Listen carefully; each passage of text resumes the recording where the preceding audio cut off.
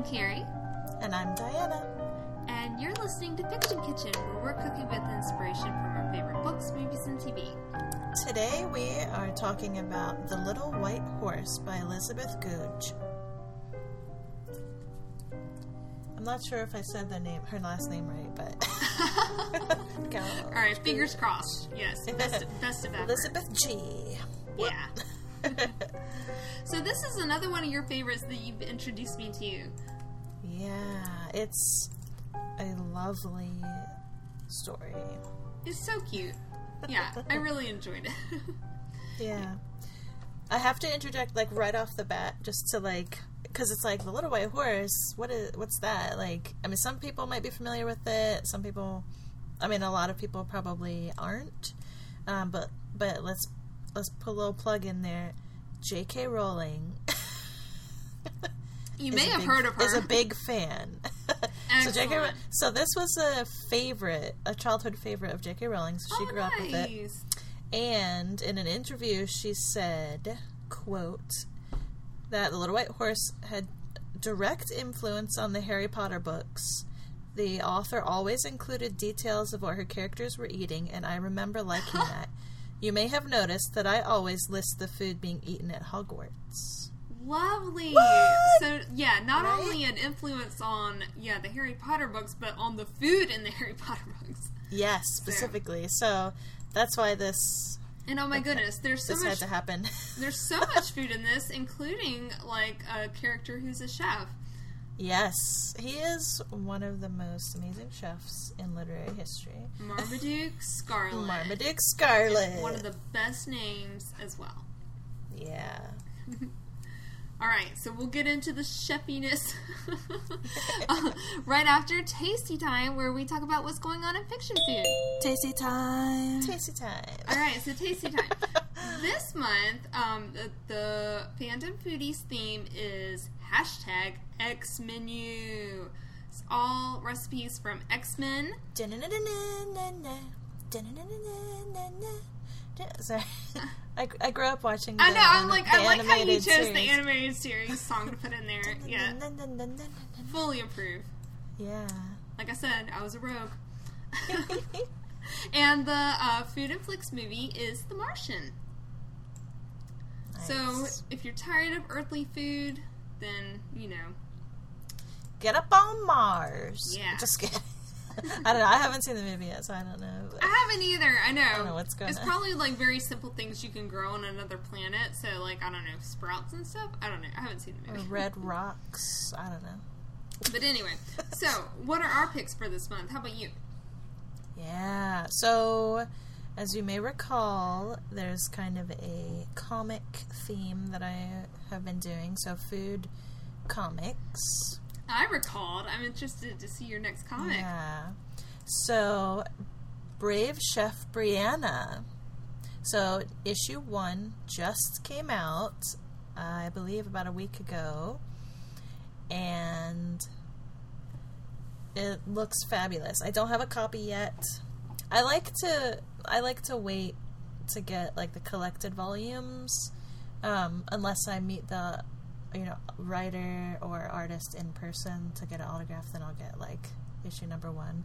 But anyway, I might have to, because I really want to read this, so I might just have to get issue 1, and maybe someday I'll get it autographed. Anyway, so Brave Chef Brianna from Boom Studios, and it's written by Sam Sykes and illustrated by Selena Espiritu. And it's just so vibrant looking. And so the premise is that there's a world-renowned chef who has a ton of kids, all boys and one girl. The youngest is a girl. And the setup is that I guess he is going to die or something. He wants to leave a legacy. But, he has so many kids, so he says, well, you all go out into the world and start your own restaurants, and whoever is the most successful will, be my legacy kid. Okay, nice. it follows. Good to create challenge upon, among your offspring. Yeah, Always and so, healthy. but it's in a fantastic world, so a fantasy world. So Brianna, the youngest, she goes to Monster Town. I don't know if it's called Monster Town, but Monster Town. in a place of Monster City. I'm not sure because I haven't read it yet, so I don't know what all the names are. But Monster City. Monster City is that I'm what it looking. is? Yeah. Yeah. Yeah. Okay. Good. I'm like trying to find the details. Well, I googled it after you. Because I read about it previously, but I'm like, wait, what's the? Yeah. So yeah, there's like a harpy side character who like helps Brianna in the restaurant, and anyway, it just looks like a lot of fun, and the artwork looks It really sure great. does. The artwork's beautiful. Yeah, and Sam Sykes, he's done. I'm familiar with him, like just online and all, and he seems like a really fun guy. And so I think his writing will be great. Yeah, and then the art is great, and just food centered, and it's fantasy with monsters. Like it just looks like a ton of fun. So add that to your pile of food I know. comics. The stack is Yeah. growing. Excellent. Yeah. Well, thanks so much. Yeah, we'll add it to the list. Mine for this month is one of my favorite TV shows, The Americans, comes back on tonight. Which I will not be watching tonight because I'm podcasting tonight. But Oh, me. I'm very excited to see it. Like, there are very, very few shows that I watch. Like, I think this is like becoming like the second show that I'll watch like as it airs, because I usually like just wait till it's done and binge watch everything. Game of Thrones, of course, will be is up there, but this show I love, The Americans. If you're not familiar, it's about a family. The parents are Russian spies, but they're like deep cover, like so much so that like their kids don't even know that they're spies, so they're living completely as Americans. So I was interested to see, as it was coming back on the air tonight, like if anybody had done anything about like food from The Americans, because like as I've watched the show, like it pops up quite a bit. And I found this one article, this pretty interesting. It's from the New Yorker, and it's not new. It's like from 2013, but it's from like an actual child of Russian immigrants who were not living undercover. And just like kind of writing about her experience in relation to theirs. And she says she's completely jealous because she was a kid when she moved here and had to eat all their weird Russian food. Whereas like this family, since they're trying to be American, is like intensely American. And so like these foods that pop up, like they bring brownies to their new neighbors that move in, and she packs her kids like peanut butter and jelly for lunch every day, and stuff like this. But then like it's kind of cool because food plays a part in the show, because it'll come up in interesting moments, like they come across some like Russian caviar and eat it one night, or there's one night that the husband is at one of their like other spy people's house, and she has made some borscht, and he gets to eat that for the first time in like 10-15 years or whatever. So it's kind of interesting, like the role food plays in the show, because they try so hard to be like American. So like she's constantly making sandwiches in the kitchen. That's really interesting though, to use food as I don't know what words you'd say. Anyway, to use food in that way, to show what they are trying not to be. Exactly. Because like it seems like whenever they eat like quote Russian food, well, I mean actual Russian food, like it's such an indulgence, because they never let themselves like kind of go back to that part of themselves. They never let themselves speak Russian or like think about it. So whenever they eat that type of food, it's like such like a a big deal. So it's really interesting. Well, it's interesting, that it's like anyway, that food is chosen as that cultural difference. Yeah, absolutely. To examine, kind of, or to magnify, like where it could be other parts of the culture, cultural differences. But anyway, because food. That's why we have this podcast. Absolutely. Because food and fiction is it's a big deal. Meaningful. Yeah, it's a big deal. I also wanted to just add on really quick. I forgot to mention. So Brave Brave Chef Brianna, so it's one of 4 is out right now. But they are the first, so issue number 1, if you can get your hands on it, which I really need to get my hands on it, touts the very first ever chalkboard cover. Well, it's the back cover. Oh, fun. It's actually a material that you can write on with chalk, so kind of like a chalk menu. Oh, that's you interesting. Can, like, fill in the blanks. Yeah. Isn't that cool? That? Yeah, that is really cool. I like it. That's clever. Yeah, Boom Studios. Excellent. Anyway, and also, this is like a tangent, but I have to put a plug for it. Yeah. The Legend of Zelda Breath of the Wild is what I've been doing. Yeah, you mentioned that. Since midnight on the 3rd. Yeah, we went to the midnight release. Anyway, cooking. So cooking in Breath of the Wild is awesome. I just want to say, like, I've been having so much fun. Because you just get all these ingredients and you like, harass bokoblins and then get commandeer their fire pits and then, like, randomly put together, well, not randomly after a while, but put together a bunch of ingredients, and then Link is just so excited. He's like, "Oh, yeah!" Like, his expression. Sometimes he'll like drool. He has to like wipe his mouth because he's so excited about what you created. Oh, that's awesome. But yeah, that's just something fun for all you people who are thinking about getting Breath of the Wild. It's amazing. Do it. And for all those who do have it already, yeah, you know what I'm talking about. Excellent. Okay, well now we can talk about the Little White Horse. Alright. Okay, so what's your history with this book? Did you read it when you were a kid, or like more recently? Recently. So, I actually...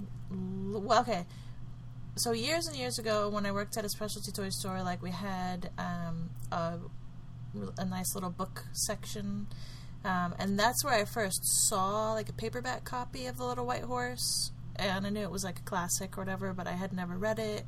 But that was just when I first heard of it, or saw of it, I guess.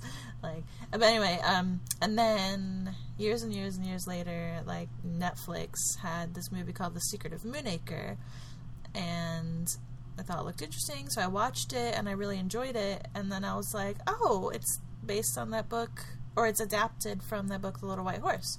So then I, like, ordered a copy, and read it, and what? And I loved it. So this was a few years ago. Yeah, and then I just reread it and rewatched it again, for this podcast. So not as a kid. My experience with it has been as a grown-up. I don't know what my experience would have been if, like, I feel like this would have been a good book to be read to as a kid. Oh, okay. Interesting. Like, because it's kind of, I don't know, like, for a kid to read on their own, because it's very, I mean, it was published in 1946, but the setting is like 1842. Anyway, it's written in a very old style, I guess. So... Okay, so like a little bit dense or flowery. Yes, so my first impression with a smile is that this is a very like gossamer kind of book, if that makes sense. Like, not gaudy, because gaudy kind of makes it makes you think of like something over the top, like too extreme. Mm-hmm. But gossamer, like dragonfly wings. Okay, I kind of get that. Fairy, like maybe fairy silks or something. Maybe. Yeah, I was just telling you beforehand, I didn't make it through the book for this. I did watch the movie. But I think, like, that, like, just from your description, that sounds like the type of book I liked as an older kid. Like, I like that kind of, like, flowery language and just kind of, like, extra description and this type of thing. I enjoyed it. I felt smart reading it. So, I don't know. Like, I mean, maybe that's, like, appealing to some kids. Yeah. So, like, for younger kids would be, like, having it be read to them. Because it's so visual. Like, it's all just very visual. I can see that, because, like, just having it be very comforting, like a nice content time, like have your mom. Yeah, just kind of lay back and get ready for bed and let it wash over you. Have some warm milk and honey. Oh or something, man, that sounds so cozy. Right? Let's do it right now. I know. Woo! Okay, everybody, settle in. I'm going to read to you. I know. Which I will be reading something. We're going to have a narration segment. Yeah. Yeah. But yeah, I can see, like, I guess, people who liked Anne of Green Gables, like this, so this is... Yeah, and this does have another fantasy. Spunky redhead in it, doesn't it? Well, yeah, I'm not sure, I don't know, but spunky, yeah. She's definitely spunky, wasn't she a redhead? I don't remember, like... Perhaps, yeah, like, she has freckles. Her hair's reddish in the movie, I think. I don't know. Yeah. Remembering right. But yeah, they call this a low fantasy novel. So it's kind of... Oh, I like that description. Like, it's not necessarily a magical realism. Right. But it might be considered that by some people. Yeah. So definite fantasy stuff going on. Not just as an extension of reality, but it's not just like in a world... It's not like Harry Potter. Like, it's not... There aren't laws and limits. Like, it's not a structured thing. It's very kind of wispy, and it's very whimsical and like and it's Victorian times, unexpected, right? Like, when it happens, so but also kind of matter of fact. Like it's just all very lovely, like in the belief and the like, and it's also like has religious undertones, I think, because of the author's like upbringing and stuff. And I think her dad was maybe into theology or religion or something. But like, and maybe the time period as well. But it's just really cool because it's very much fairy tale. It's like there's because of the setting, like it's Europe or England in the like mid 1800s, or a little bit before that is the setting, and so like very Christian, but also it's like just woven together. Like there's no batting an eye at horses from the sea, like no big deal, that happens. Like it all just drifts together. Like it's really nice. Yeah, it is. Well, would you like to give our summary this week? Because I think you're a little bit more familiar than I am. I'll try. Yeah. I'll try not to get too long-winded. Go for it. But okay, so Maria Merriweather becomes an orphan at the beginning of the book, as often is the case with children as the main character. Anyway, and so she goes to live with a cousin, a grown-up cousin, at this beautiful estate called Moonacre, and it's in this little village called Silvery Dew. Anyway, but I like how it's called Moonacre, because, like, the moon comes into play. Yeah. Yeah, so sun and moon are very strong images in this, Mm-hmm. and very, very direct. Like, it's not subtle or anything. I mean, so so then she learns about the kind of the mystery and history and magic of the area and of her lineage, her ancestry, and that of the area, of the whole valley, Moonacre Valley or Merriweather Valley. So she has to unearth facts and items and bring people together. So there's the Merriweathers, there's like there are like these bandits that live in the woods and in the bay. And then also like a very traditional family rivalry going on in the area. Yeah. So like book-wise, yeah, it's all like there's a romance that needs to be mended. There's feuding that needs to be mended. And so yeah, but it's all and it all neatly unfolds and wraps up, like knits up in the book, at the end. So we're also referring to the Secret of Moonacre film, which was like 2008 film.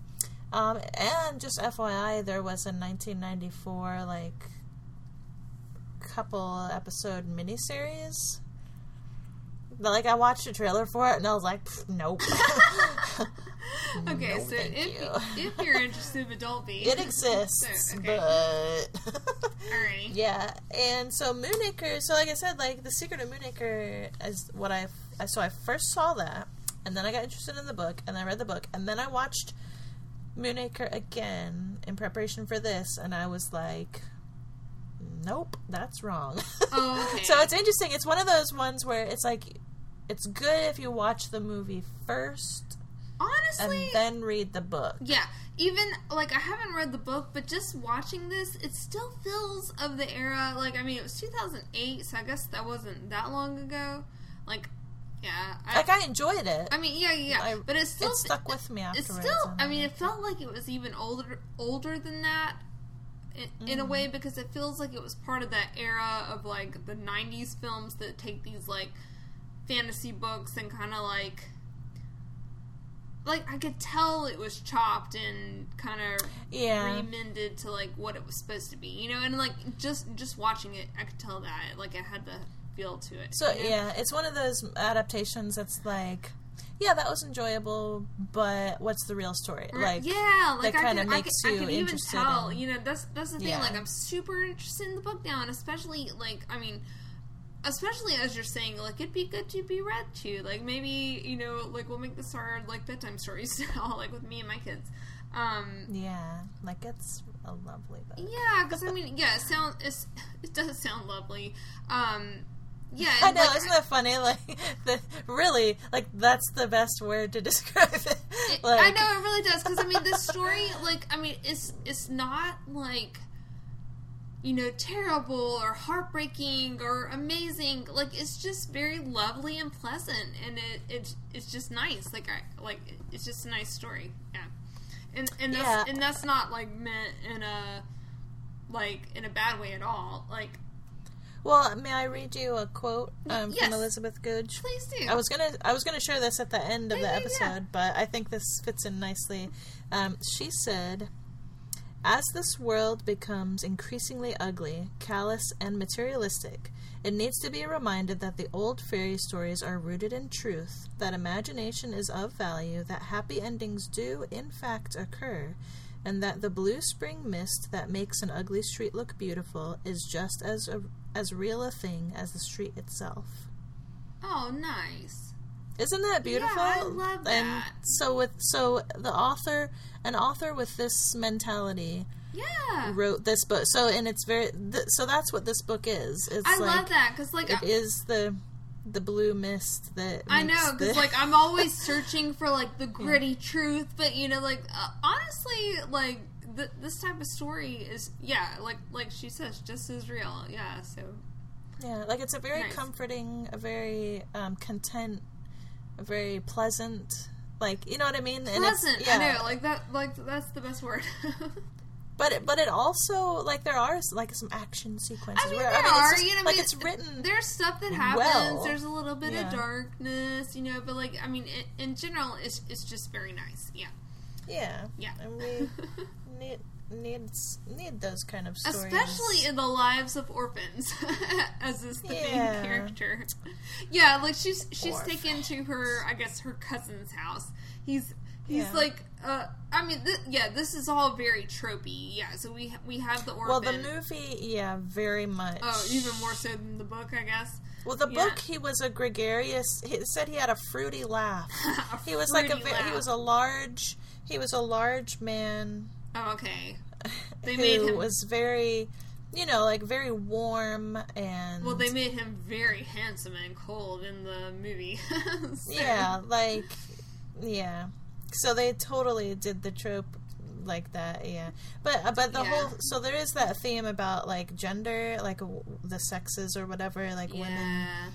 So, but in the book I kind of feel like it was playing with that notion. I mean, because the setting again is 1842. Right, where everything's very gendered. And then the author published it in 1946. So I feel like there are, again, like it's a pleasant book, but like you can feel a little bit of commentary about women. I mean, because the main character is a very, a very capable girl, like young girl, and like she's very matter of fact, and but she also has good manners and stuff. But like, and then there are comments about, oh, women, like, they ask too many questions or whatever, but anyway, it's, like, it's interesting, and it's positive, like, it's positive stuff, but it's kind of neat to see that. But yeah, in the movie, I don't know, like, they couldn't, I guess, because in the book you can, like, be subtle about things. I mean, in writing you can be more subtle, right, a little bit more, but, like, yeah, I mean, they take a certain shorthand in movies to, like, get to a point. Yeah, it was kind of like, smack women. That's like, oh, well, okay. Yes. But in the book it wasn't, like, hardcore like that. Well, why don't we jump into food? Because there's let's so just do it, much. because there's so that jumping in, it's like a pool, a whole. Oh, like, yes, huge, this will lead us down a path, I'm sure. Yeah. So we'll talk about The Secret of Moonacre and the book simultaneously. We'll see how this goes. So you have your list from the movie? I do. Okay. So, yeah, I'll let you start since there may be earlier ones, but... well, the first thing I have written down for the movie is charcoal tablets for indigestion. Oh, right, yeah. So, like, Miss Heliotrope... The governess, yeah, has, like, a major indigestion problem, which comes up several times during the movie. Yeah, in the book it says, like, when it's describing her at the very beginning, it says Miss Heliotrope's nose was hooked like an eagle's beak, and in color was a deep, unbecoming puce, which aroused most people's instant suspicions. They thought she ate and drank too much, and that was why her nose was puce. But as a matter of fact, Miss Heliotrope scarcely ate or drank anything at all, because she had such dreadful indigestion. And so she often carried around peppermints in her reticule. Nice. Which I had to look up. I mean, I assume it's a thing that she carries with her to put stuff in. But it's her little purse. Yeah. Anyway, yeah. So, yeah. So she always carry around a box of peppermints, and then, but in the movie, it's like charcoal tablets, which, yeah, charcoal was a thing. Is a thing. For stuff like that. I don't know, yeah, I think people still take it.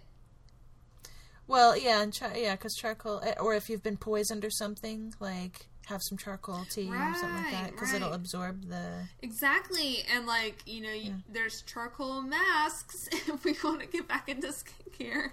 What? Then, like, pull out all the impurities. So, yeah. Yeah, it's a thing. Yeah. Yeah, and then...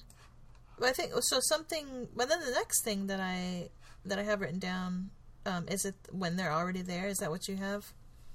Well, what she finds in her room. Yes, I have that.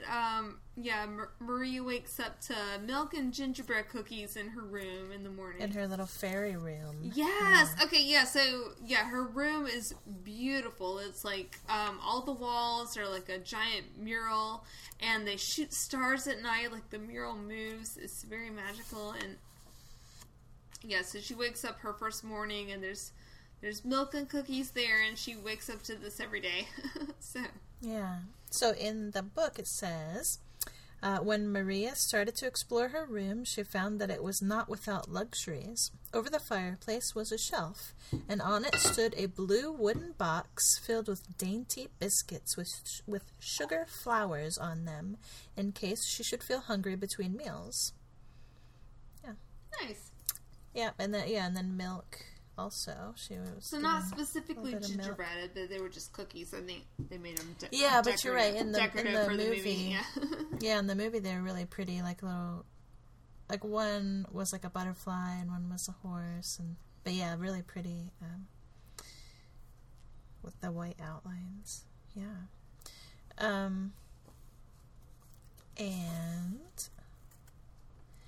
Okay, so we already mentioned Marmaduke Scarlet. But, like, you're not, in the book, you're not introduced. Well, I think, like, the movie, it kind of takes a little while to be introduced to him. It does. It's a mystery. Right. His presence is a mystery. And like, Marie even asks, who's making all this food? So. Yeah, and it's the same in the book. Like, Miss Heliotrope is positive that there has to be a woman in the house. Because who is taking care of this house so like, perfectly? Like the drapes and the this and that, Right, they don't see any housekeepers. Tidying up. Yeah, and the food. And she's like, there has to be a woman in charge of all this stuff. And, but then later on, so that's kind of a mystery about, like, where's the kitchen and who's doing all these things. And then we find out that it's Marmaduke Scarlet. And he is actually the one that isn't into women. More so than Sir Benjamin, because Sir Benjamin, like, there's heartache there, like there's a reason, but we don't know what's up with Marmaduke Scarlet. He's like this old dwarf, like a gnome kind of guy. Like, what? we don't know his history. He's been around the block though, but for some reason he's the one that's kind of like, oh, women, they're disagreeable. Right. But he really likes Miss Heliotrope and Maria. Mm-hmm. So, anyway, and they like him. And so it's like a mutual surprise, because Miss Heliotrope is like, it's a man that is... It's a gentleman who's in charge of this? Like, I'm very impressed. And he's like, I'm very impressed with you, too. Like, well, it doesn't feel like that should be that surprising at the time, right? Because, like, there were a lot of, like, male chefs. Like, women are the housekeepers, but, like, men are the... I don't know. Like, I don't know. Like, well, I think it was still a time where it was, like, women were cooks. Like, Downton Abbey and stuff. Well, yeah, of course. Yeah, of course. Yeah. But you're right. It's like chefs. When you think of chefs, like with their restaurants and stuff, it's like you always think of men. Or right, whatever. But like the housekeepers, I guess you're right. Yeah, but apparently it was like whoever was doing the cooking. Like they just assumed whoever was doing the cooking was also doing the tidying up of the house, right?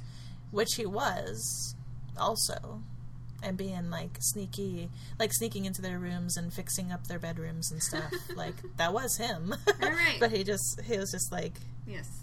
Sneaky about it. Except one morning he actually did reveal himself to Miss Heliotrope, and she almost passed out. She was like, "What? There hasn't been a man in my bedchambers for..." And they're like, well, if he showed himself to you, that means that he likes you. Like, that means that he approves of you or whatever. Okay.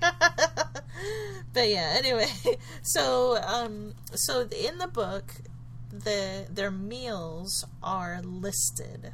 So just like what J.K. Rowling was saying, like what inspired her to list the foods at the, in the Harry Potter, in the Wizarding World meals or whatever, she lists them out. Anyway, so, let's see.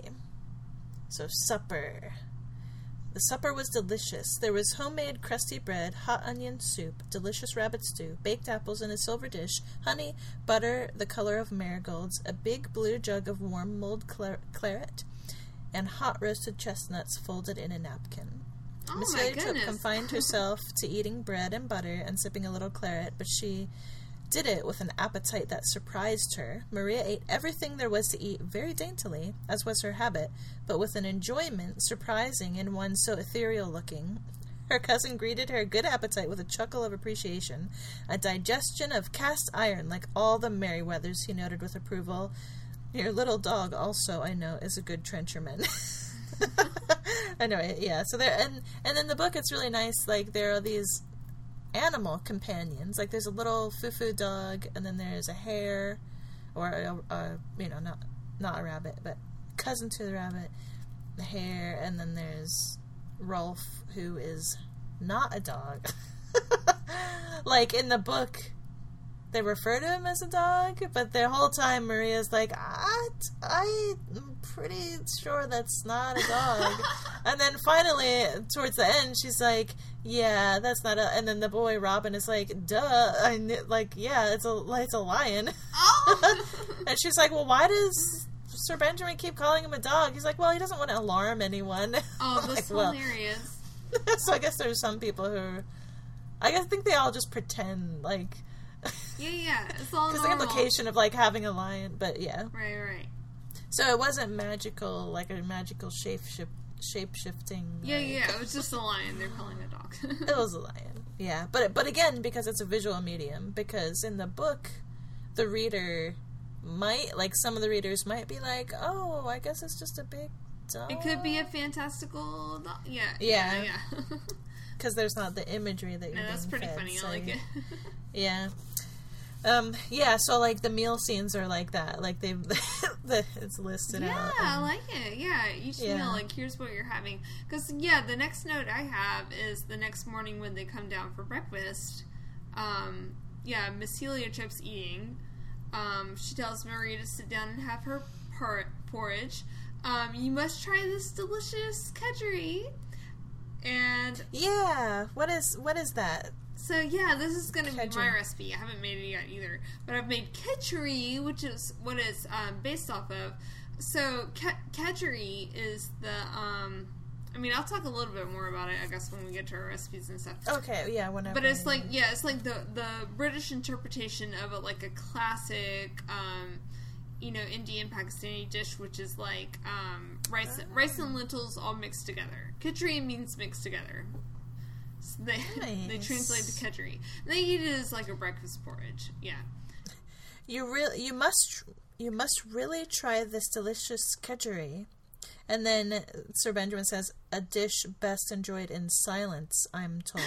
Right. It's like, stuff it, Benjamin, in the film. Right, yeah. Like, Sir Benjamin in the book would not. Oh, okay, so they changed his personality. Because, he's like a real jerk, but, you can tell, underneath it all, he's very kind. So, I think they were trying to kind of... Yeah, see, this feels right in the era where they were still trying to, form to a certain storyline. Yeah. I don't know. Yeah. Yeah, well, it's because they, it's too old-fashioned. The jilted lover or whatever, the falling out, the lovers had the falling out, and so now he's all women, it's too much heartbreak or whatever. Yeah. And so he, swears off all women or Still, whatever.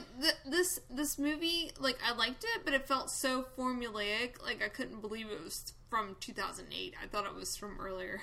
So. Yeah, interesting. So, in the book, but why, sir, asked Maria, her silver spoon arrested in midair, don't you like females?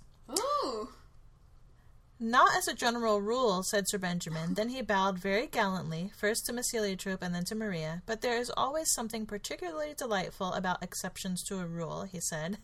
He spoke with such sincerity that neither Miss Heliotrope nor Maria felt any sinking of the heart at the thought that they had come to live in an anti-feminine bachelor household.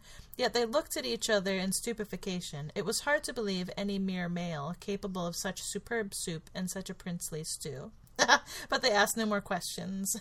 Anyway, because something else started happening. But I don't know how to feel about this. It's like disdain for both sexes. It's like wrong on both parts. I don't know. Yeah. Yeah. So, yeah, you and Maria are the first members of the fair sex to set foot in this house for 20 years, Sir Benjamin informed her. Yeah, and you later on learn that, like, they've kind of prided themselves on the fact, but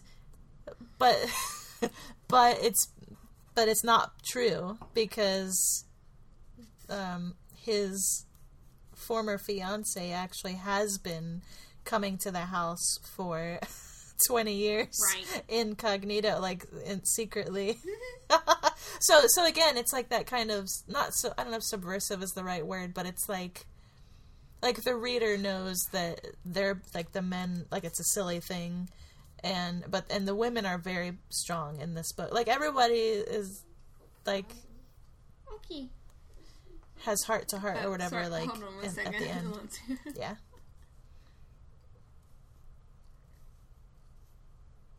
All right, go ahead, baby.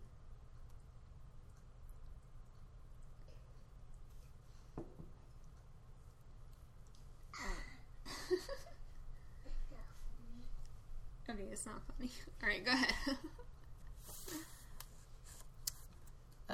Sorry. No, it's fine. I started like reading some stuff in the book because I have the book open. Yeah. So it's just interesting the way that it's, touched upon, I guess. I like that. I like that they're highlighting, difference between the genders. I don't know if I agree with you the point, but it's like nice that it's brought up. So. Yeah, well, again, it's like, the time period. And, obviously. of the setting. That's super enlightened for the time period, for sure. Yeah, and it's like, this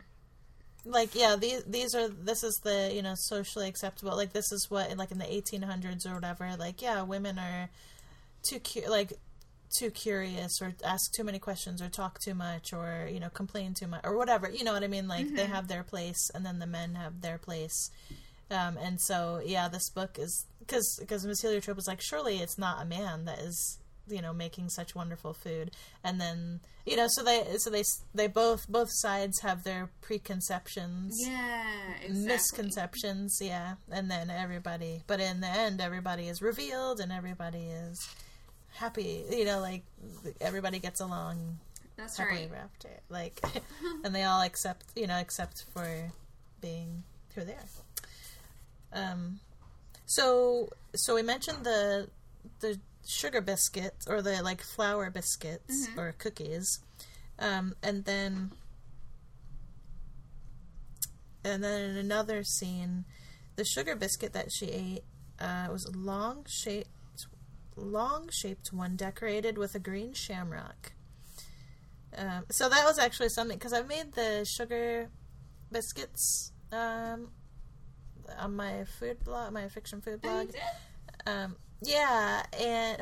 I kind of, it'd be nice, anyway, reading this again, I was like, oh, it might be nice to just make like a little, like, call them dainty biscuit, like a little cookie with like just a very simple white glaze, and then just like paint on a little shamrock. Oh, but I'm just imagining cute. Kind of like a rectangle, like a little slender cookie, like, and then just a little shamrock. I mean, because when is St. Patrick's Day? I don't know.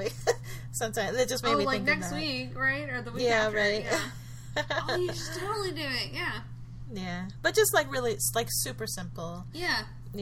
Because it would just be, you take the food color gel and some clear almond extract. Nice. And make like a little paint. Right. And then paint it on. Yeah. Anyway. That was just something that stood out to me this time around. Sausages! All right. That's with 3 exclamation points. That's in the text. Yeah. So that breakfast scene that you mentioned. So like, Maria gets porridge put in front of her. Yeah, and then you mentioned the Kedri, and then it looked like Heliotrope was having like mouthfuls of scrambled eggs, and then she was having buttered toast. She was like super into it. Yeah. And then another which is breakfast, like of note, because she normally eats nothing, so like it was really good food that she felt was good for her digestion, so she ate a lot. So. Yeah, and they did a good job portraying that she was like, like really, right. like kind of stuffing around, which is how it was in the book too. That like she had an appetite, which she normally didn't. Yeah. So sausages. Sir Benjamin paused a moment, and then, with intense relief, suddenly bellowed, "Sausages!" For a moment, Maria thought that sausage, with a capital S, was another thing that one must have to attain perfection, because they were talking about qualities for gaining perfection. Courage, purity, love, and joy. And Sir Benjamin paused a moment, and then bellowed, "Sausages!" Nice. So Maria thought that sausage was something for gaining perfection. But then a delicious smell told her that her cousin had descended suddenly from the spiritual plane to the material, where she guessed that he was really happier and more at home. So, yeah, sausages. They didn't have only sausages for breakfast. They had huge home-cured ham, brown-boiled eggs, coffee, tea, new-baked bread, honey, cream, with a thick yellow crust on the top of it. So, like, colored cream. Anyway, freshly churned butter and milk so new that it was still warm and frothing. So wide and delicious was the choice that Maria excelled herself in the way of appetite. Yeah. Anyway. So, yes. Raw meat for Rolf, the lion dog. So again, the list of food for breakfast. So then in the movie, what have we got next? Let's see. The next one I have is the dog that runs by with our whole roast chicken in his mouth. Yeah! That was so random. He just they just watch him like walk by, and then he like comes back a moment later like with the whole go for it, Rolf. Yeah, I guess. Yeah, Rolf eats a lot. So then the next one I have is Maria goes out. She is told, so she goes on a ride with her cousin. I keep wanting to say uncle. I guess her cousin. Uncle-like cousin. Uncle-like cousin. Yes, older cousin. And she. So he says it's time to go home, but she wants to stay out. So he says, yes, you can ride. Don't go in the forest, which she ends up doing. And then, so she comes back without her horse, and, Periwinkle. Yes. And so he is drinking by the fire with the hare that she had met in the forest. Yeah, which sadly in the book they specifically say not a bunny, like not a rabbit. It's a hare. Quite different. And then I must have noted this in the movie. They're like, it's a special Moonacre rabbit. Like, oh no. Well, weirdly enough, in my notes, I just said hare. Yeah, which it is. Your brain knows. I guess. I don't remember what they said, but in my notes it says hare. So. Yeah, it's totally a hare. Okay, cool. Serena, yeah, Serena, because she was like, oh, serene, but also Selene is like a moon goddess. Like, that's why Serena. That's why Sailor Moon. I was going to say Serena because of Sailor Moon. Version. So. Yeah, so that's also a moon reference. And Usagi because she's the moon princess. Like, so. Right. Yeah. Because we mentioned the sun and the moon when we were talking about kind of like the summary of the book. So, Maria Merryweather is this generation's moon princess, basically, right. for this family and this fairy tale that's happening. And then there's always a son Merryweather as well, which is kind of like an opposite personality. I mean, complementary personality. Yes. So, yeah. So each generation has those kind of personality aspects, sun and moon. Yeah. So that's cool. Serena, the rabbit. The hare, not a rabbit. was also moon name. Also, did you notice that huge picture of like some brown drink, and then Sir Benjamin put in the raw egg? I did, yeah, at the breakfast scene. And then, yeah, Miss Heliotrope was like, "Burr," and then she like gives a really big breath. Yeah, so that both are like, yeah, I noted that. Reminded me of a couple things.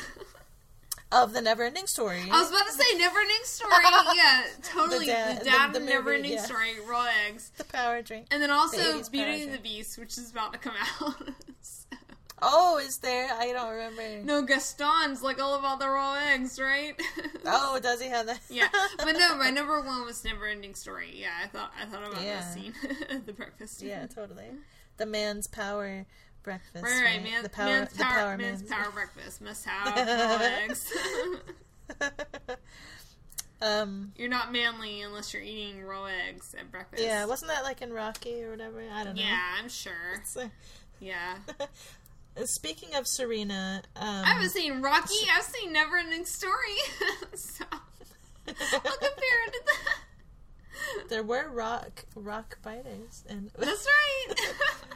I'm gonna cut that part out because that's so nerdy. Anyway, go ahead. Serena is not to be put in a pie, said Maria firmly. She is my friend and is never, never to be eaten. Eating rabbit is bad enough, but eating hare is a crime. That's right. I seldom eat hare, and when I do, I have it not in a pie, but jugged in port wine. All right. A royal mode of cookery that befits so regal an animal. You're not to jug Serena, said Maria. My dear, I wouldn't dream of jugging Serena. Anyway. Love it. The book. It's so fabulous. Oh no, one of my tabs fell out. Yeah. Jug of cream, a bowl of eggs. Yeah. Oh, here's the syllabub. So, tell us about syllabub. Because this is like the first... When I first read the book, I was like, syllabub, alright, what's that I don't know about syllabub. I was saying... Oh, I was saying what I know about it. It's a hot drink, and it's eggy with cream. So, like, I don't know how to make it, but, like, I know it's kind of, like, an interesting... It's kind of like, I mean... It's kind of like an eggnoggy drink, I feel like, but it's hot. Like, yeah. I don't know. Yeah. Yeah, so it's like like you're saying, like a sweet, kind of like frothy drink. Yeah. But yeah, so like this time period. Yeah. Yeah, so like 16th to 19th century is like but there's also like a kind of versions of it today, or maybe in more of a dessert form. Yeah. But yeah, this time period, like you're saying, it would be like more of a drink. But here, so talking about Marmaduke. So syllabub was another food that really stood out to me, mentioned in this book, because it was like a new, or like it's such an interesting sounding thing to me. He went through one of the doors in the wall through which Maria could see a cool stone-vaulted larder, and came back with a big blue bowl full of eggs and a blue jug of cream, and mounting once more upon his stool, this is talking about Marmaduke Scarlet, proceeded to make a syllabub.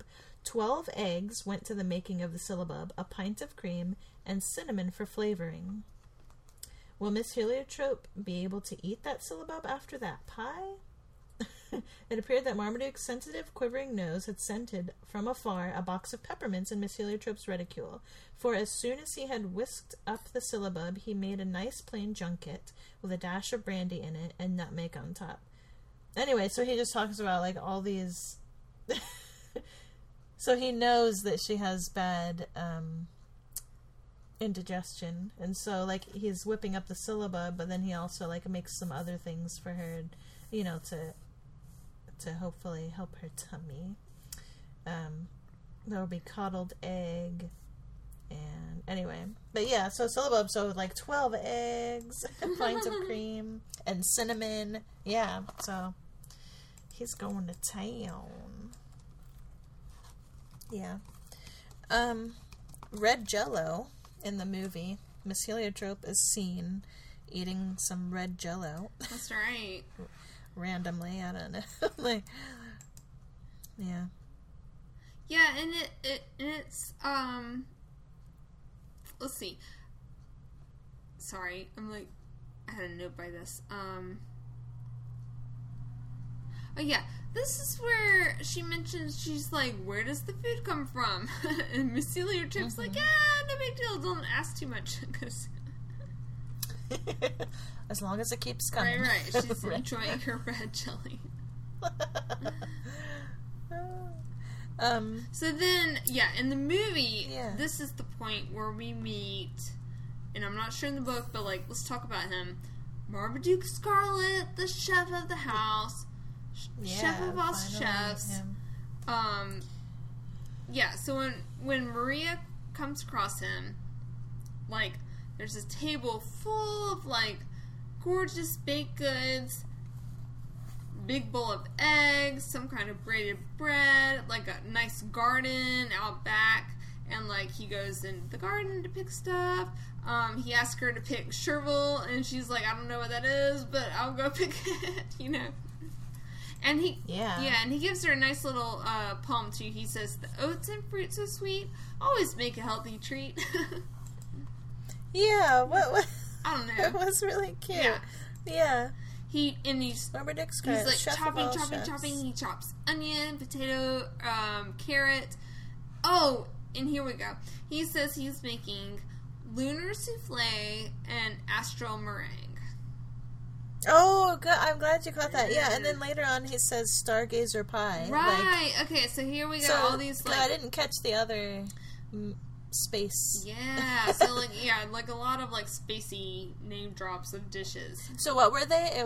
What were the two you said? Lunar souffle and astral meringue, which is interesting because those are both like cool. Light, airy, egg based, and egg is like associated with the moon because it's like white and round and whatever. So yeah, and then perhaps a piece of stargazer pie while you study. Nice. Okay. Because that's like this, and then she like left it on a bookshelf. I'm like, girl, you better eat that pie. Oh, I think she might have eaten the piece, but yeah. So stargazer. Oh wait. But that's not. And then he says, "I've got my gastro back," and juggles lemon, lime, and orange. Yeah, they like really made total nerdy made him a curious character. Yeah, okay. So like that's not a 2008 movie line. That's like a nerdy food line. Thank you. Yeah. Marmaduke Scarlet. Okay. Cute. Sweet. Yeah, so in the book, she finally, there's a big cat named Zachariah that she follows into the kitchen, and Rolf is there. Also, yeah, Zachariah is a cat that can, like, write pictographs with his tail or his paws in the ashes to convey messages. Okay, so let me see, where did it go? Marmaduke Scarlet, at your service, young mistress. Wait, let's see, is that the first? Here we go. Maria, in the kitchen, once more stood and gazed. The kitchen was glorious. So it goes on to describe the kitchen. And then, so it's just this amazing kitchen, basically. So full and perfectly organized. So one of those stools had been pulled up to the table, and standing upon it, facing Maria as she came in, was a little hunchbacked dwarf making pastry. He gave a brief nod and pointed with his rolling pin to the bench against the wall. Marmaduke Scarlet, at your service, young mistress, he said in a crisp, squeaky voice. Seat yourself. Should I try? A crisp, squeaky voice. Seat yourself, but do not articulate. I cannot indulge in conversation while I am engaged in the creation of a veal pie. So I also made a veal pie because of this scene. But I'll put a link to it. But yet, though his manner was abrupt, he seemed well disposed towards her, for there suddenly flashed across his face a smile so broad that the ends of it seemed to run into his ears. Then his small, round, sparkling black eyes twinkled at her very pleasantly.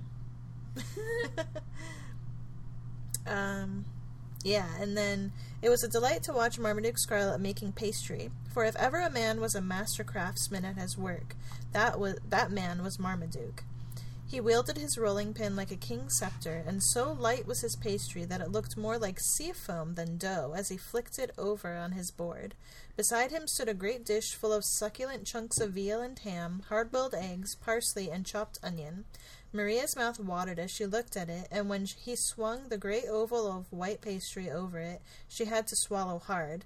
Then he started to make the decorations for the top of it, his skillful fingers pinching out flowers and leaves from the dough with an artistry that any sculptor might have envied. When it was done, he carried it to one of the fireplaces, blah, blah, blah, blah, blah. Anyway. So, what a beautiful description. I love it. I know, and there's the ingredients right there, so that's like what I put in it. Awesome. Ham, veal, hard-boiled eggs, parsley, and chopped onion. Yes. And, yeah. Yeah, and we already talked about that. Yeah, so he is super skillful. Oh, and then also, so remember we've mentioned humbugs in the past? Yes. Like with Harry Potter, Dumbledore liked the humbugs. Christmas Carol. Well, then of course we kind of joked about it with Christmas Carol. Yeah. And then here, so Miss Heliotrope, because of her indigestion, she's partial to peppermints. So one of the servants went into town and got some food items like gifts for some of the animals and for Maria and stuff. And then he handed bullseyes to Miss Heliotrope. "For you, ma'am," he said. I knows you be partial to peppermint." And he kind of like blushed when he said it. So peppermint bullseyes. So that's basically the same thing as a humbug. Oh, okay. The bullseyes. Yeah, so I had to like look it up because when you think of bullseyes, in my mind I was thinking like Buckeyes. It reminded me of like Buckeyes, but we're talking about like peppermint. But even a bullseye, I mean that seems like the round peppermints that we eat normally, right? Yeah, exactly. Yeah. And so that's basically what it is. Okay. Is a similar sweet to a humbug. Okay. But I guess traditionally it's like a sphere. So it's actually like a so ball like round, shape, not a disc. Like with black and white stripes. But peppermint flavored. Gotcha. Anyway, I guess they're also called like bullets. I'm like looking at on Wikipedia. But anyway, yeah. So they're like the spheres. Okay. Yeah. So that was just another kind of thing that stood out to me. Cool. And yeah, and then the bandit table in the movie. Do you remember all their Yes. gloves? So they go to this castle and there's some kind of feast, and I noticed a lot of goblets and a lot of grapes. So that's pretty much what I got from this scene. Yeah, and I have like pineapple ? Like I don't even know. I don't remember seeing that, but that's possible because it seems like not like just the like yellow chunks. Okay, like I definitely noticed grapes, so like it's possible that they had like a bunch of fruits out. But that seems like, I mean, they were trying to make this seem very decadent, like because especially at that time period, like fruit in general was very decadent because it's just not as easily available. Especially if you're a Stark. That's right. Up in the north. Oh man, God bless you for your drop. What? Anyway. So in the book, that scene is really cute, like because it's Robin. Okay, so in the book, the boy Robin is not the son. It's not like a Ronia the Robber's Daughter thing going on with like the daughter and son of feuding families or whatever. Like, so in the book, Robin is the son of not the bandit guy. And he's been like a childhood friend of Maria, and actually they would play together while she still lived in London, because he would have out-of-body spiritual experiences. Basically, he would be dreaming, like he would fall asleep, and then his spirit would like go play with her in London. Mm-hmm. Like, I know, right? Like, what? And Miss Heliotrope always just assumed, even when she did meet him in person, she still thought that the boy that Maria talked about when she was a kid was just make-believe. Maria is like, no, he's real, like, here he is. She's like, well, I don't know if you're that boy, but hi. I like you. But yeah, he says, so this is kind of like theology working its way into her Elizabeth Goodge's writing. Sometimes I'd be keeping the sheep in Paradise Hill or weeding the manor house garden, and suddenly I'd feel sleepy and I'd curl around in the grass or among the flowers and doze off, and then I'd find myself in London. Or I'd suddenly feel sleepy while I was scrubbing the Merryweather chantry, and I'd lie down on top of Sir Rolf, well, meaning like the tombstone, and with my head on, and doze off. Anyway, and I'd feel sleepy. I was there with Mother, and I'd sit down on the floor, la la la. I asked Mother about it once, and she said that we are really, all of us, two people, a body person and a spirit person, and when the body person is asleep, the spirit person who lives inside it, like a letter inside an envelope, can come out and go on journeys. There you go. So out-of-body experiences are explained in this. Anyway, but back to the robbers. So Robin and Maria go into the woods with the animals, Rolf, Periwinkle, Serena, and the foo-foo dog. Is it Wiggins? Anyway, yeah, Wiggins. So they're like two kids marching with the animals. Anyway, they go through the woods, the Twilight Forest, and come to the robber castle, or the Coq de Noir stronghold castle. And anyway, and they sneak in, and then they see this meal. They're about to have supper. All the 20 bandits or whatever about to have supper, or they just call them capital B, capital M, the Black Men. And then when they say, it's like capital T for them, like them, right? Because they're poachers and stuff. Yeah. They steal the anyway. So they're about to sit down and have supper, and so the kids are like, let's wait until they pretty much get drunk, get in a happy mood from the stolen cider. And then we'll present ourselves. Good strategy. To them. So they didn't get caught, they got threatened to be put in a dungeon after they were discovered, but they just walked downstairs, and Robin was playing his pipes, and they were singing along with the song that the bandits were singing, and all the bandits were just kind of stupefied, and then they just said, oh, and I'll read it, it's really funny. So it's not like how it happened in the movie. Okay. They crept through the door and shut it noiselessly behind them. They were standing in a small stone gallery from which a narrow stone staircase led to the great hall of the castle down below. It was evidently kitchen as well as hall, for a log fire was burning in the great hearth, and huge chunks of meat were roasting on spits before it. That will be Sir Benjamin's beef, Robin whispered to Maria. His best bull was stolen a few days ago, you know. No, I didn't know. Well, it was. and Peterkin Pepper's father had all his eggs stolen yesterday, and Prudence's father missed a barrel of cider last Wednesday, and all Miss Honeybun's bread disappeared. So they had a large dish of hard-boiled eggs, loaves of bread, and jugs of cider. Maria was not as much interested in the food as in the human beings in the hall. Okay, fierce-looking men. They are going to have dinner. They have their dinner very late. They have it when they've finished being wicked for the day, explained Robin. That's really funny, how they talk about that. Okay. Yes. So they had started the meal rather bad-tempered, but as it went on, and more of Sir Benjamin's beef and Mr. Honeybun's cider and eggs and bread and the beautiful fish from Merryweather Bay went down their throats, they got jollier and jollier. Anyway, so then the kids presented themselves, and then, because Merryweather Bay, nobody can get to it because the robbers are there, the bandits have taken it over, so nobody can ever get any fish. And everybody's really sad about that. And then the kids just place themselves on either side of the robber leader and ask, may May I have some fish? Like, as soon as that astonished silence came again, so Maria sat herself down on the bench beside her host, pulled a clean plate towards her, and said in her very clear, silvery voice, "Please, may I have some fish?"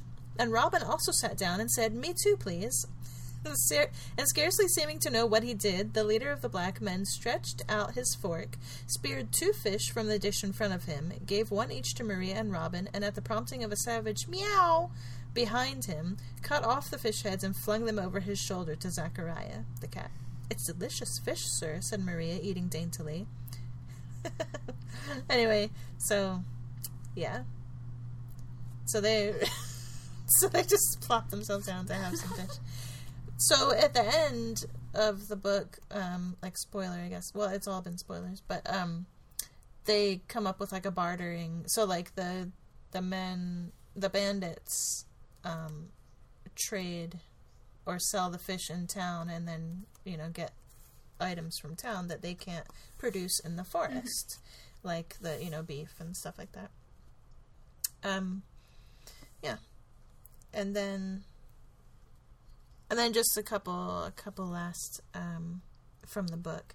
"I'm about to prepare an omelet for your delectation at supper," he said, "and I require the butter, which I put to cool this morning within the well." So they talk about, so there's this little there's this little well that has these, like in the kitchen garden, that has these like compartments to cool things, which is kind of cool. Like, so I guess in that time, the time period, because there are no refrigerators, so they would, use water sources to keep items cool. So like butter and eggs and things like that. Anyway, but this little pool, so while Maria is reaching in to get some butter, she happens to find something else. But I won't say what it is. But it's not a food item. Okay. "The table was covered with a checkered red and white tablecloth that matched the counterpane, and upon it was set a blue dish full of apples, a yellow jug of milk, a purple plate upon which were piled buttered scones, 2 green plates, and 2 mugs to match." Anyway, so that was really cute. This is Marmaduke Scarlet's little living space. So he has all these different. He has like Fiesta wear. I guess, nice. basically. Yeah, very colorful. He seems like he would. Yeah, apple and scones spread so thickly with yellow butter that there was almost as much butter as scone. And that kind of reminds me of, because Sir Patrick Stewart, his favorite sandwich, if you would call it a sandwich, is just like thickly buttered bread with a slice of green apple, like Granny Smith apple on top. And so this kind of reminds me of that. It says, "Munching away at apple and scone spread so thickly with yellow butter." So it makes me think it's like a scone, spread with thick butter and then with apple on top of it, like an apple slice, because it says apple and scones. Anyway, so I'm like, whoa, Patrick Stewart, go for it. That's Marmaduke Scarlet's breakfast as well. Good job. Okay, so there are like weddings at the end of the book. There are like 3 marriages. Everybody gets married at the end. Basically, everybody gets married except for the Bandit King, but they're friends. They're friendly at the end. Okay, so Marmaduke Scarlet makes this huge like tea party. Well, Maria organized a tea party to like put everything to like have everyone make amends. She staged this like tea party, and so Marmaduke Scarlet is in on it, and so he's making the food. He says, "Have no fear, young mistress," came Marmaduke's voice soothingly behind her. "There is enough. There is sufficient plum cake, saffron cake, cherry cake, iced fairy cakes, eclairs, gingerbread, meringues, syllabub, almond fingers, rock cakes, chocolate cakes, parkin, cream horns, Devonshire splits, Cornish pasty, I always get that mixed up, jam sandwiches, lemon curd sandwiches, lettuce sandwiches, cinnamon toast, and honey toast to feed 20 and more. Have no fear, young mistress. When Marmaduke Scarlet is cook, there is always enough. But the mulled claret, cried Maria. Of that also, said Marmaduke, there is an unlimited supply. How about that? Nice. Right? Yeah. They ate and drank and laughed and sang songs, and when at last the black men rode away, singing into the sunset, there was not a crumb of food or drop of anything to drink left upon the table, nor a drop of hatred in any heart, nor a crumb of bitterness in any mind. Yeah. And then... Oh, and this was sweet. Like, so old Parson and Miss Heliotrope lived at the parsonage together. They're one of the marriages. Anyway, it was really sweet. That's a nice little tie-up for them. Anyway, Miss Heliotrope did not have indigestion anymore because her indigestion had originally been the result of her grief at her separation from her first love. Anyway, and now that she was married to him, there wasn't any point in having indigestion. So she was reunited with her. I'm like totally spoiling this for you, but... Sorry. And then there's a wedding cake that Marmaduke made, and that's the last food of the book. Wedding cake. That's a fit end. Yeah. It was such a superlatively wonderful feast that even Marmaduke himself was inclined to think it the crowning achievement of his distinguished culinary career. The white iced wedding cake was the size of a cartwheel at its base, and was 6 feet tall, mounting up like a pyramid. It was decorated with sugar, flowers, and fruit, and birds, and stars, and butterflies, and bells, and at the very top there was a tiny sickle moon and a tiny sun enclosed within a silver horseshoe. There were lots of other kinds of cakes, of course, and every possible sort of sugar biscuit and iced bun, and all the different kinds of sandwiches that it is possible to think of, and dishes of candied cherries and crystallized ginger and sugared almonds and chocolates. And there were jellies and creams and syllabubs and ices and hot coffee and iced coffee and tea and lemonade and sherbet and mulled claret and champagne. Everybody had lots to eat and drink, and everyone enjoyed it, but nobody ate or drank too much because they did not want to spoil this happy day by having aches in their insides later on. They wanted this day to be happy right through to the end. Excellent. It's like, eat well, and, but eat with... and children. Yeah. And children, remember. Right. Yeah. Moderation. There was one other food. Yeah, I know. It's like we have to add a little... a disclaimer, or like a little something at the end. Like, just like, enjoy, and I know I'm describing all these amazing foods, but yeah. There was another food called a parkin that stood out to me as I read, and I won't read the passage, but it was when she first learned, when she like rediscovered her childhood friend Robin, and then he like takes her to his home where his mom is, and anyway, so they're like eating a meal together, and he like stuffs his face with parkin, and I'm like, what's parkin? So basically, parkin is like kind of like a gingerbread cake. Oh, okay, interesting. I didn't know that. But yeah, called parkin. Like I think it's described as like golden brown parkin. Nice. Anyway, yeah. So, lots and lots of food. Indeed. In this. And I thought it was, there's another quote from Elizabeth Goudge, because I don't know if, so in the movie, something that stood out to me was the costumes, right? The dresses. Did you notice that? Like, the outfits were very distinct, like, well, definitely. I mean, well, like, one of the big plot points even was Maria's dresses that were left in her room each night. Yeah. Yeah, these mysterious dresses, like, kind of like hand-me-down dresses, but like, yeah, who did they belong to, and who keeps sitting them out each evening.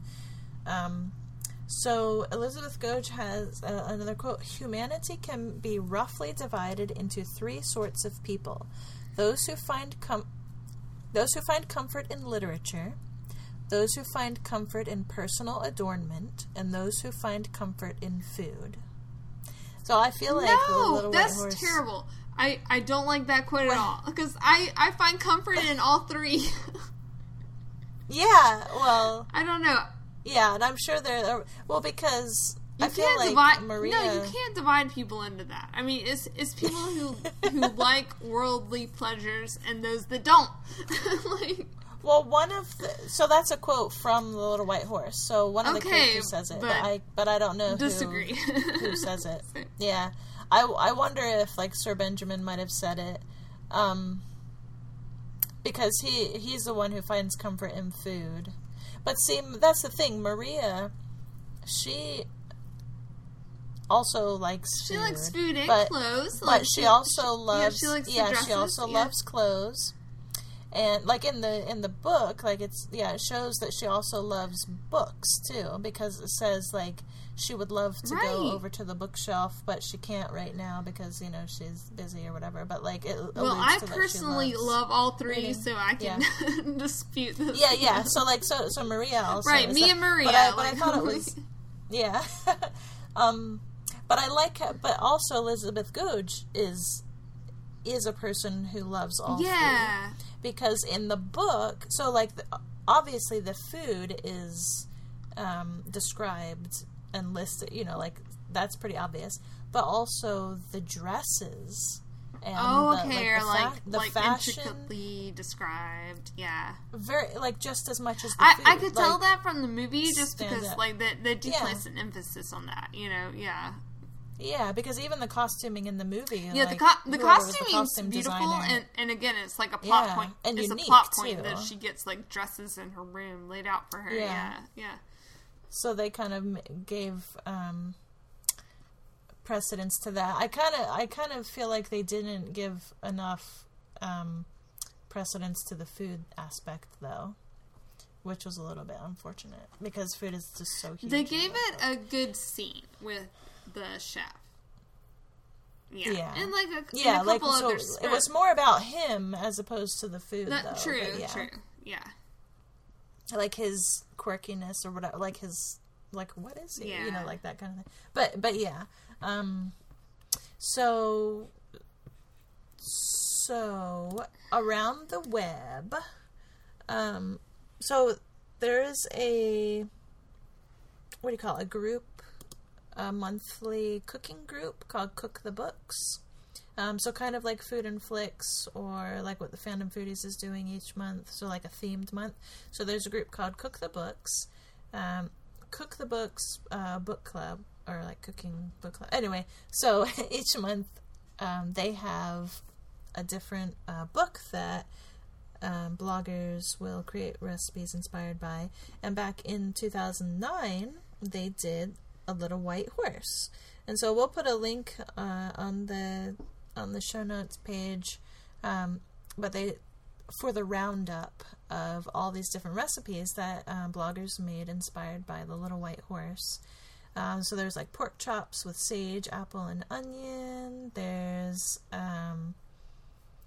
let's see, strawberry sponge kisses, moon princess biscuits, Turkish delight syllabub, ginger cake. Wow. Which is like the part. This all sounds amazing. Well, they do mention ginger cakes. Yeah. And there's parkin on here too. Fairy cakes, strawberry rhubarb crumble, pink yogurt. Anyway, yeah. So scones. So like a lot of things. And then candied cherries. Yeah. So there's a lot of recipes there. And then Brighton Taylor, who we've mentioned before, who does food in literature, that's her blog, she read The Little White Horse and then made a list on her site of the foods mentioned therein. And then the Little Library Cafe, Kate from the Little Library Cafe, she also does like a food in books, what do you call that? Food and books for The Guardian. What's that word? Article? Yeah, article, but like it's column. Yeah, so like it happens every so often. Anyway, sorry. So she did onion soup from The Little White Horse, because onion soup was mentioned in there. So she has a recipe for that. And then we'll put the links for the veal and ham pie that I made, and the biscuits. So what are we gonna make? Like, so you kind of mentioned the kedgeree, right? So, like, I want to make kedgeree because I've made kitchery in the past, which is what it's based off of. Which, like I mentioned, is like a rice and lentil mixed together dish, which is made with onion, ginger, garlic, spices. So like that's the like Southeast Asian dish that the British dish that they eat for breakfast is inspired by kedgeree. So, which is basically the same thing. It's like a rice and usually fish. And then it's very loose on what you can make with. So my plan, like a lot of times it has like peas in it and different spices. So like my plan is to do a rice, fish, like assorted spices. I haven't decided yet. And I've got some like okra, which I thought would be fun to throw in it. And maybe like, I don't know, maybe some like, cilantro or whatever over the top. But yeah, just like a very simple, like, mixed together rice dish, basically. Yeah. Yes. Yeah, and the fish is symbolic for the story. That's right. Or alludes to the story, because that was a big deal in the book about the fish. We want some fish. So how about you? Nice. Well, I do want to do just, like, the really simple little shamrock cookies. But yeah, I don't, like I'm gonna do those, but it's like, should I do like another?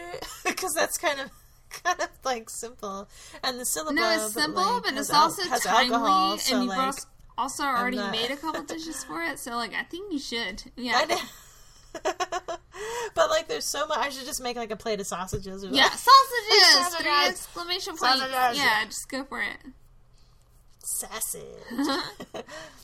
Yeah. But yeah, there's a lot of like parkin or like, well, I mean, I've already done like gingerbread cake though, but it's like, this sounds kind of, yeah, I didn't know what that was. So yeah, that's interesting. Yeah.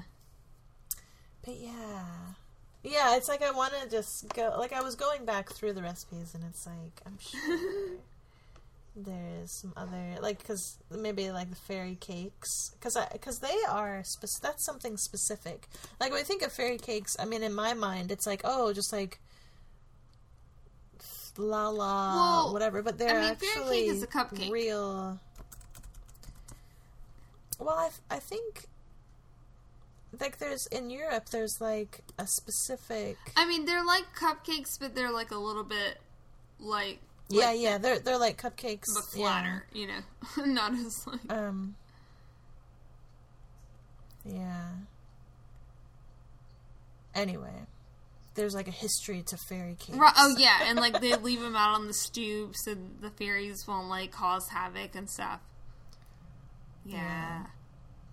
But yeah, basically you're right. Yeah, it's like a cupcake. Like I was wondering, it's basically if it was a like cupcake, a certain but yeah, recipe, there is some lore to it. But yeah, there is some lore to it. I don't know. But yeah, so that's cool. But yeah, I do want to just do, because I like painting food. I know, like and you paint it so beautifully. Like, oh, you totally have to make that. You've talked about it, so now you have to do it. I know. It's timely. It's timely. Like, I need more sweets. I need to pick something savory. See, yep. That's why I picked kedgeree, because I'm like, I'm making like simple, like healthy food for home. I'm not picking any sweets to make. So. Yeah. There was sausage rolls. So there was a scene that, and I can't, where Marmaduke makes a picnic, like satchels full of food for Robin and Maria as they go off into the woods. But yeah, it was like sausage rolls and some other stuff. But like, yeah, I know I missed. I passed over it. But like, that sounds kind of good. It does. Sausage I made sausage rolls for our sausage. Orphan Black episode. Oh yeah. Allison's sausage rolls. Yeah. Now I'm like curious on where that tab even went.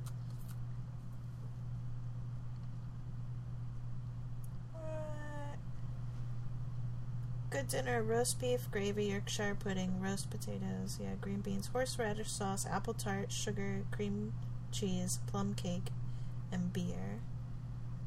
And like plum cake, you made the plum cake. Yeah, the Queen Amman for Amelie, and the Yorkshire pudding for and Yorkshire pudding for what's his face? Jonathan North and Mr. Norrell. Strange. Jonathan Strange and Mr. Norrell. Yeah, sorry. Yeah. Okay, here it is. Marmaduke Scarlet had surpassed himself. It was amazing what he had got into a small space. Ham sandwiches, jam sandwiches, sausage rolls, apple turnovers, gingerbread, saffron cake. Maybe I can look into that. Saffron cake. Sugar biscuits, radishes, a small crystal bottle of milk, 2 little horn cups, and 2 horn saucers. Yeah, the children's eyes sparkled and the animals licked their lips.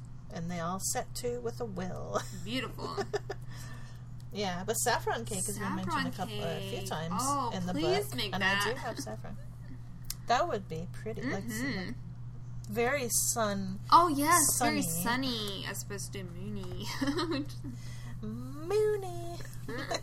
Yeah. Oh, yeah, so my idea, I wanted to make, the lunar souffle. Yeah. Which they mentioned, but I was like, what can you do to make it, especially lunar? Because it's already, pretty puffy and white, I'm like... If you put some, sugared flowers on it, Yeah. Because they mention that often, but, blues and whites. That's maybe. true, yeah, make it kind of... But I was thinking to make it savory. I was thinking almost to put, some Parmesan on top and make it kind of, white and flowery, or, powdery. I don't know.